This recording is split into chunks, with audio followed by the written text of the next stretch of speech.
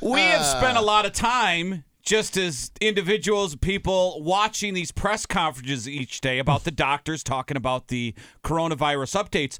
One thing that I haven't thought about, but we're going to find out now, what do the police do? Are they getting daily updates? Is there someone they report to or giving orders? And Charles Chandler is the police chief of Westerville, and he joins us now. Good morning, Chief. Good morning. Hey, good morning, Tor, Jerry, and Christy. Thanks for being on. I think it's important for people to have a little bit of normalcy. Well, we've kind of checked in with a lot of different local, authorities and occupations to see how it's affecting. I think the assumption is with this virus that crime would be down. Is that true or false? Calls have been a little lighter. And that picked up a little bit yesterday because there were more people out because it was kind of our first nice day that we've had in a while yesterday. But overall, our call volume has been down. Hey, how does it work in your profession? Because we know what's going on with the doctors. They're taking directive from the CDC and the WHO. What do you do for a police chief? Who are you talking to on conference calls when it comes to, they do now the safe at home orders and it changes what you do? Who are you talking to each day? Well, I'll tell you, we have a lot of information coming in. I've got an assistant chief assigned to talk to EMA in Delaware County and to EMA in Franklin County. They handle those briefings, and then I have somebody to back them up if they're not available. So there's a lot of information, and that's really what my command staff and I are focused on right now is filtering through information. Chief Chandler, let me ask you, so with the stay-at-home order that came down, a lot of people are asking, how is this going to be enforced? Are you getting calls from people going, hey, there's a group of 6 and they're not 6 feet apart, and then what do you do in a situation like that? Yeah, we started getting those calls a lot yesterday with it being a nice day. We are trying to give a warning first to try to give people an opportunity to comply. If people don't comply, then, it is a misdemeanor of the second degree. They can be summoned. What we're asking people to do is, if there's a playground and the playground's blocked off, please don't go past those blockades to put your kids on the playground. Don't have large pickup basketball games. And asking businesses to kind of take some responsibility if there's a line outside and try to make sure people are utilizing social distancing. Have you had to write a ticket yet? Had someone wrote a ticket? We haven't charged anybody yet. Good. Let's keep it that way. Charles Chandler's with us, and he is the police chief of Westerville. When it comes to, you said we'll give people a warning, and then maybe the second time we'll write a ticket. Is that what you guys have decided, or that's universal? Because I think it depending on the city, it might be different. It could be different. The consensus, the chiefs were talking a lot, and I think the consensus in this area is that we want to give people the opportunity to comply. This is unusual. We all have habits. I saw one of our city council people in Giant Eagle when I was walking through to check it out yesterday. I went up to shake his hand because that's what I'm used to doing. Sure. So he stuck his elbow out, and we gave a little elbow bump. We know people have habits. We want to give people the opportunity to comply.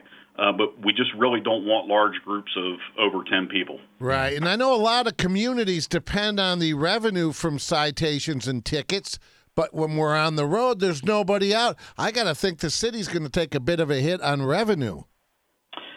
We actually don't make money off of citations. Okay, good. Our mayor's court. Our mayor's court is more of a convenience for local people so they don't have to go downtown.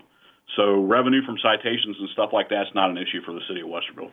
Hey, how about when you pull someone over and, your job's on the line every time you guys do that, but are you seeing in this kind of panic state that tensions are higher with people, that you pulled me over for going 65 and a 50 or whatever? Are tensions running high with people?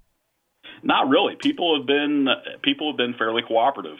And that's really important is, really society is going to dictate how we have to deal with this. And the more compliance that we get, the better off it's going to be for everybody, because we really don't want to go out and, hammer people during a time when, right. we need to have some empathy for people. People are worried about their parents. They're worried about their grandparents. They're worried about their job.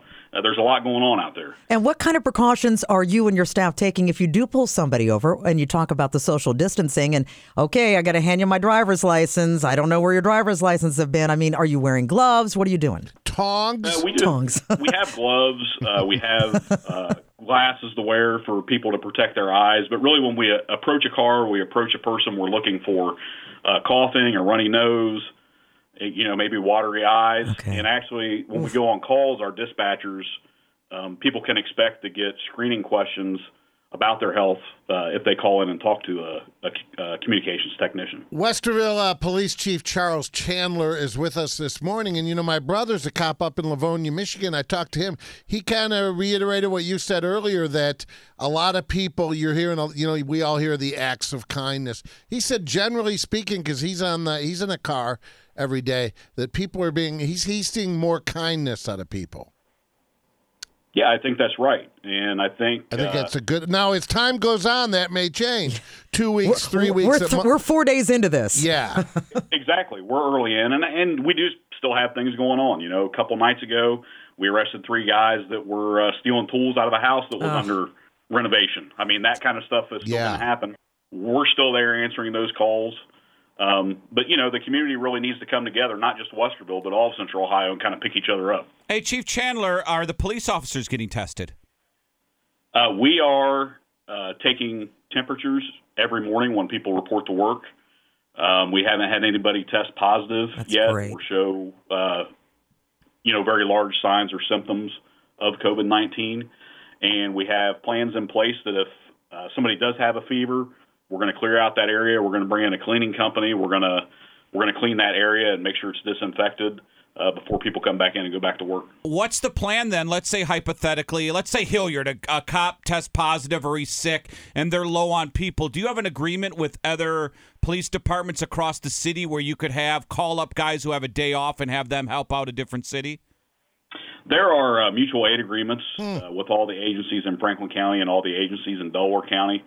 And, as we saw when Officer Morelli and Officer Joring were slain, we had officers from other agencies come in here. So we're all a big family in Franklin and Delaware County, and we're all going to help each other out if the need arises. Community first. You think of the criminals that are staying in because crime's slightly down, at least thus far. That's just so funny that there's muggers and thieves and, well, not if I don't sanitize. I gotta. Did you wash your hands first? This virus does not. Everyone's worried about it. Hey, Police Chief Chandler, I'm going to even the bad guys. I might phrase this poorly, but it's never stopped me before.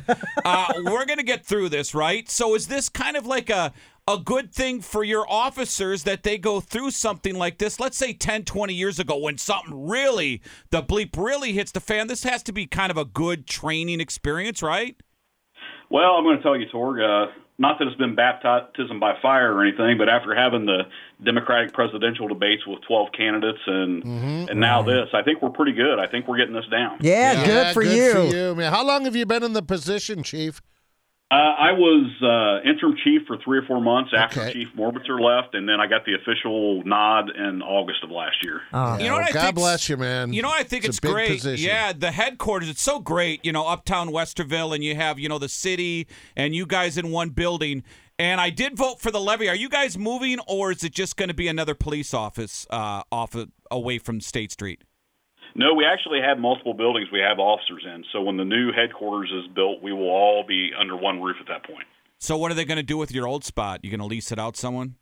They are going to sell a property at 64 East Walnut Street and move city operations for income tax, utility billing, and planning and zoning into our building. Oh, okay. That way it's a one-stop shop for everybody. They can stop at City Hall and be able to get all the administrative things done they need to get done. That's a pricey piece of real estate. Yeah, that's worth a lot. Yeah, you're right. Chief Chandler, where did you grow up? Are you Central Ohio born and raised? Yeah, I grew up south of Marengo, Ohio, just about a mile or two north of the Delaware County line, about 10 minutes north of Sunbury. So I listened to you, Jerry, growing up, driving back and forth to high school. Well,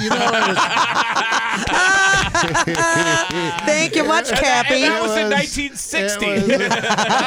I will not be hassled by the man. So this is kind of nostalgic this morning. Yeah, and you had, Daddy Wags, a long-time Westerville resident as well. So then the fact him and Torg both live up there, yeah. Remember, I drive a silver Pathfinder.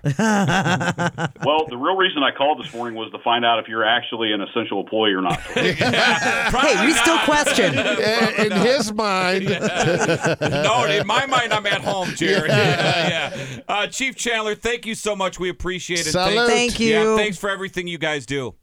Hey, thanks for the opportunity, and thanks for the people who are keeping the supply lines open out there and keeping the country running. All right. God bless you. Be safe.